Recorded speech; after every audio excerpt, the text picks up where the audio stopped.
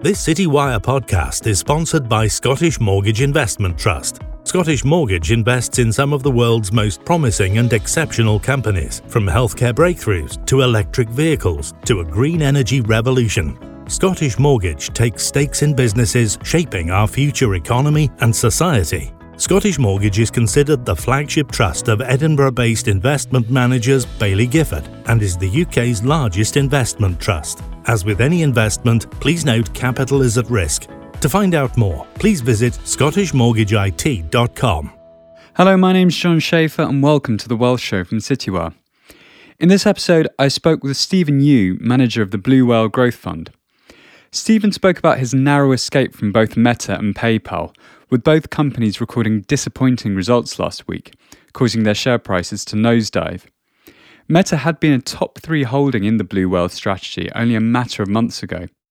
Facebook was one of the largest holdings before you sold out of the stock. Why did you decide to sell it before its recent results were released? And did you completely sell out of the stock?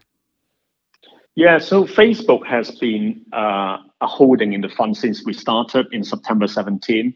And over the last couple of years that Facebook, people would have noticed that it has been in the top 10 holdings for most of the time. But I think last year, running into this year, that we started to have some concerns about the iOS changes in privacy space.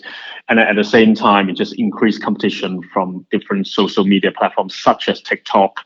And I think the most important trigger late last year was when Facebook or decided to change the name to Meta, which implied that they're going to spend so much money in building the metaverse that might materialize at some point, and assuming that they could be the winner, which is uncertain. And I think all this matter just come together that create uncertainty. And the way that we go about sizing our holdings or assessing the thesis is once a quarter, we will do a preview before the results. And I think it's just coming into this quarter before they reported this week that we decided that maybe it's time to exit our position, because I think the thesis is a bit violated, or maybe we do have a less conviction in terms of how Facebook is going to perform going forward. So that shift to the metaverse, does that mean you're quite cynical on the prospects for the metaverse? Yeah, I think that's a big debate, isn't it? I'm a believer of a metaverse at some point, maybe in my lifetime. But I think the question with the metaverse is how long it's going to take before it materializes in a sizable way, which means that most people would use it in a way that it become quite profitable business or a platform. But the question for Facebook is, because they don't own the operating system, such as, let's say, the Apple iOS or the Android owned by Google, they have to do something from scratch. And as we already know that Apple and Google and also Microsoft are working on something similar. So when you have a company which basically Facebook spent about $10 billion last year, and they're going to continue to spend tens of billions of dollars in the next many years until the metaverse materialize, that we don't actually know whether they could become the ultimate winner. Because if they do, then it makes sense that you might want to invest into Facebook or Meta, because they would be able to become the market leader within the metaverse. But the problem is that the starting competitive positioning in that space, given that they don't own the mobile operating system, is probably a bit weaker. So I think from a shareholder perspective, or from our perspective, that we like certainty, we like something that is tangible. We do like the digital advertising business within Facebook in a way, but I think the metaverse is very much of an unknown. So I think I'm a believer in the metaverse, but whether Facebook is going to be the ultimate winner from the metaverse, I'm not sure. So obviously, an astonishing amount has been wiped off its market cap, about $200 billion there. Looking at the flip side, with that significant dip, is there a bit of a buying opportunity there? Yeah, I think that is something that we do monitor closely because, from our approach basically covers about 100 companies in our universe, and at any one point in time, we invest into the best of 25 to 35 companies. At the moment, we have about 25 companies in the fund. And where Facebook sits now is it goes back to our universe that we monitor very closely. And I think at some point, maybe give it another, I don't know, a year or two, I think when things started to clear out and we get a better picture of where the company is going to head towards, then maybe we can justify the valuation. But at the moment, whatever you're looking at, surely the shares is down over 20% this week. But then it doesn't mean that it's gone cheaper, because I think the certainty of the earnings growth trajectory in the next 5 years is very unclear. And you just can't put a number in it now, given the uncertainty. But I'm sure at some point, if Zuckerberg, the management team, continue to do a good job, or maybe manage to recover from where they are here now, then it could become attractive again. But it's just at the moment, it's unclear. And did you completely sell out of the stock? Because it was a very high holding in your fund beforehand, sort of approaching 7% of the portfolio.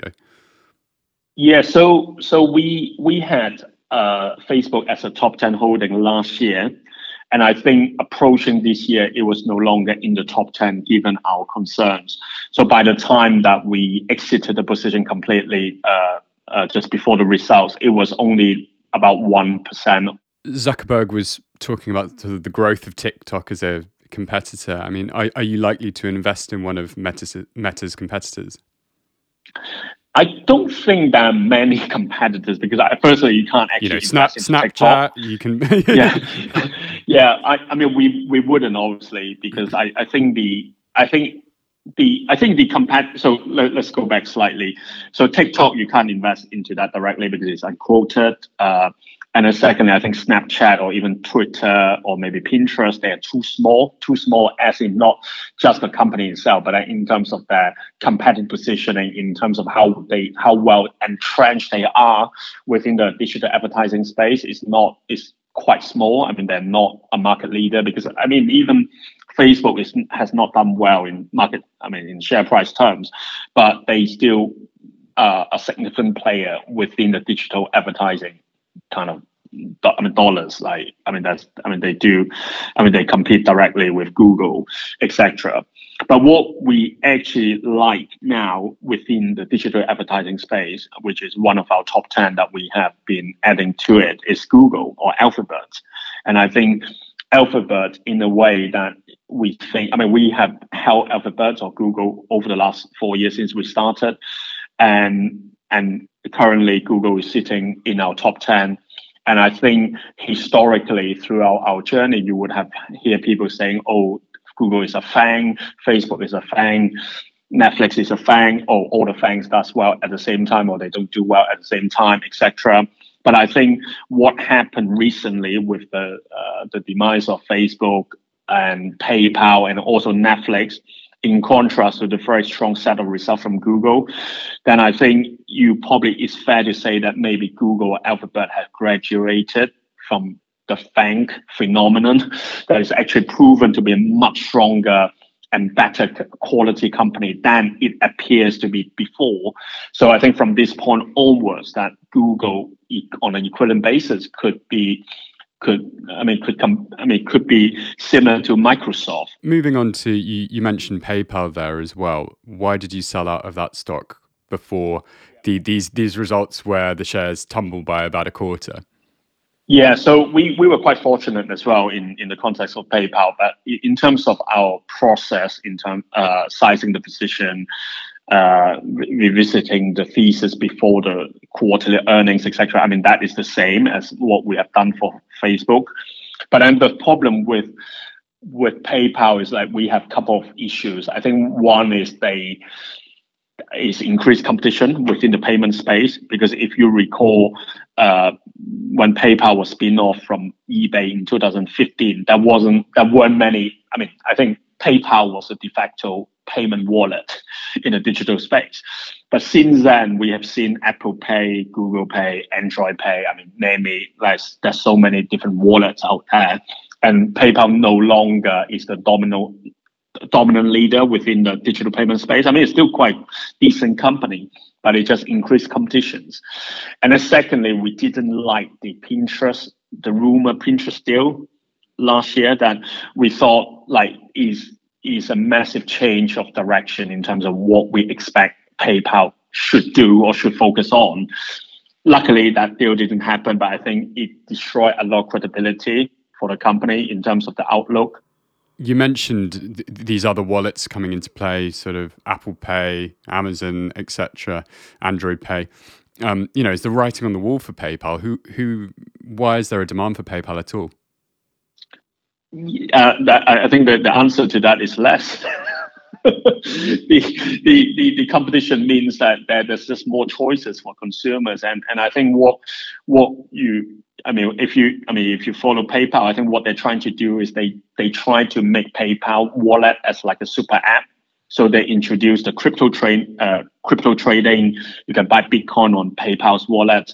You can sort of a bit like Revolut. You can do buy now or pay later. And I think at some point this year, they're going to introduce stock trading like Robinhood, that you can do some sort of Robinhood on PayPal as well.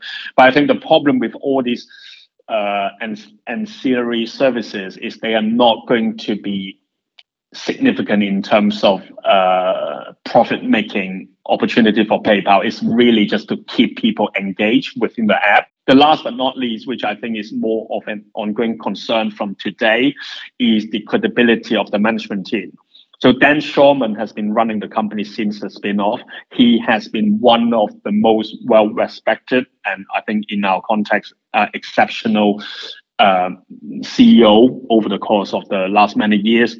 But if you look at where the share price of PayPal now post for this week, that basically it tracked the NASDAQ 100 index since 2015. So what it's saying or implying is Dan Schulman, despite his exceptional contribution to the success of PayPal, that he has not delivered outperformance for shareholders. And he is now 64 this year. He's been running the company for the last 8 years. Is he going to retire? It's likely. Is that a credible succession planning within PayPal? Zero, to our knowledge. No one could step up to the big shoes within PayPal. So if he does retire in the next, couple of years, or maybe next couple of quarters, then maybe it's more likely that they need to get someone external to run the company, some high-profile candidate. But then it's unclear what this person might do. Let's move on to Amazon. Obviously, you sold out of Amazon last year. The share price is now creeping back up again. It's saying that it's going to raise the price of Prime membership. The market's been pretty positive on that. Strong growth in its cloud business. Are you experiencing seller's remorse there?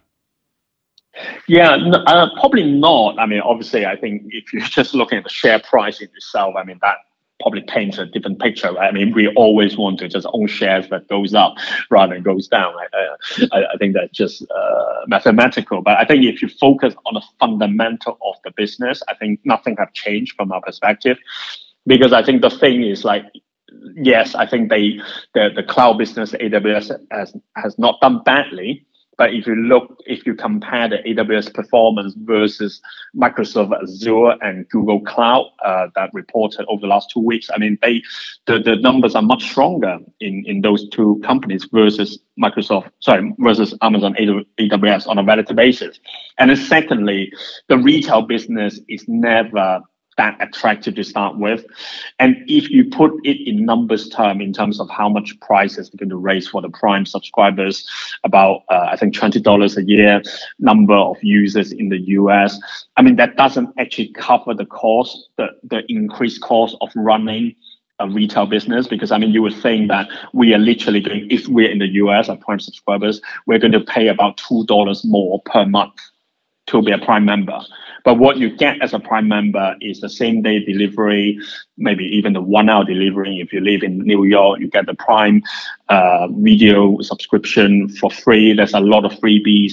And that $2 a month, I'm not sure whether it covers the increase in wages for warehousing, the logistics and all that stuff. obviously, we track our direct competitor quite closely, and so you know that Terry has gone to Amazon late last year, which he probably got it right. But if you look at his recent top 10, that he does have both PayPal and Facebook on his top 10, which I think, from my estimate, is over 10% of the fund in total. Do you think that's now a bit of a differentiator between you two now? I think in terms of the kind of, I wouldn't say that we are a bit more in sync with some of this opportunity because we are a bit younger relatively to his generation. But it's funny, isn't it? Because like PayPal, Facebook, and Amazon had been in the fund since we started. And I think Terry added Facebook maybe a year late after we started the fund. And then he recently added Amazon, which we exited. And then he still have Facebook and PayPal on his top 10. And then we have completely exited and look at the share price performance. And then also he recently added Alphabet, which is quite interesting. It's a good company. So we would think that that's a good decision. But he could have added that 4 years ago. Nothing have changed. But anyway, I think it's a different implementation of philosophy. But I think the questionable holdings now is really PayPal and Facebook. So obviously you've cut a couple of companies from your portfolio, some pretty major holdings there. What are you doing to fill the void? So we have increased our position in some of our existing names, such as Alphabet, Google, that we like, and also Nvidia. I think I might have talked about this before already, a new top 10 last year. And then recently we also introduced a new top 10 to the fund, Charles Schwab, which is the largest investment platform in the US. We like the synergies they're doing with TD Ameritrade. At the same time, I think they would be a net beneficiary from interest rate going up from this point onwards. So, and the valuation is looking very attractive in its own way. So that is some places that we have redeployed the capital into. Moving on with the interest rate comments, obviously you're running a growth fund in an inflationary world. Are there any? How do you do that? Are there any plans to pivot away from some of your tech names at all? I think it's a big question. It's a big topic to discuss because I think if you follow what happened in January or even including some weeks in February this year, is there's been a big sell-off of companies that appear to be grouped into the same bucket as like a growthy or tech branded company. But I think what you are going to see from this point onwards is there's going to be a massive differentiation between growthy tech, highly profitable business model, versus growthy tech that is unprofitable or speculative. And I think the example that I would use as a proxy is the ARK ETF run by Cathie Wood in the US. Just look at how much of that ETF in terms of share price has fallen is over 50% over the last 6 to 9 months. But then many of these companies that she own, I would probably speculate could disappear because the competitive positioning is very weak to start with. Secondly, they're just burning cash to try to build a business from nowhere and hoping that at some point they are going to be the dominant leader in that market, but it's unproven. So I think when you have the inflation issue, which will lead to interest rate going up, then a lot of this risk or speculative asset will get repriced. But the question is, equally, Microsoft shares, what has been sold down throughout the last couple of weeks. But if you look at the fundamental of Microsoft, that nothing have changed. And I think the recent announced acquisition that they're going to acquire Activision shows the strength. They're going to pay $70 billion, which you can argue that maybe they're overpaying given the market environment. But that $70 billion is basically the cash that's sitting on the balance sheet, doing nothing. And Activision itself... With that deal as well, are you concerned that it might not go through? It might not go. It might not go through. But either way, it's not going to move a needle too much for Microsoft. If it goes through, I think it will be beneficial because it will be earnings accretive of a few percent. It's still not very significant. But at the same time, I think it strengthened the Xbox business, which is really doing really well for Microsoft. But then if they haven't got it, it's still fine. Microsoft will still do what it does. Well, Stephen, thanks so much for joining me today. Thank you. This Citywire podcast is sponsored by Scottish Mortgage Investment Trust. Scottish Mortgage invests in some of the world's most promising and exceptional companies, from healthcare breakthroughs to electric vehicles to a green energy revolution. Scottish Mortgage takes stakes in businesses shaping our future economy and society. As with any investment, capital is at risk.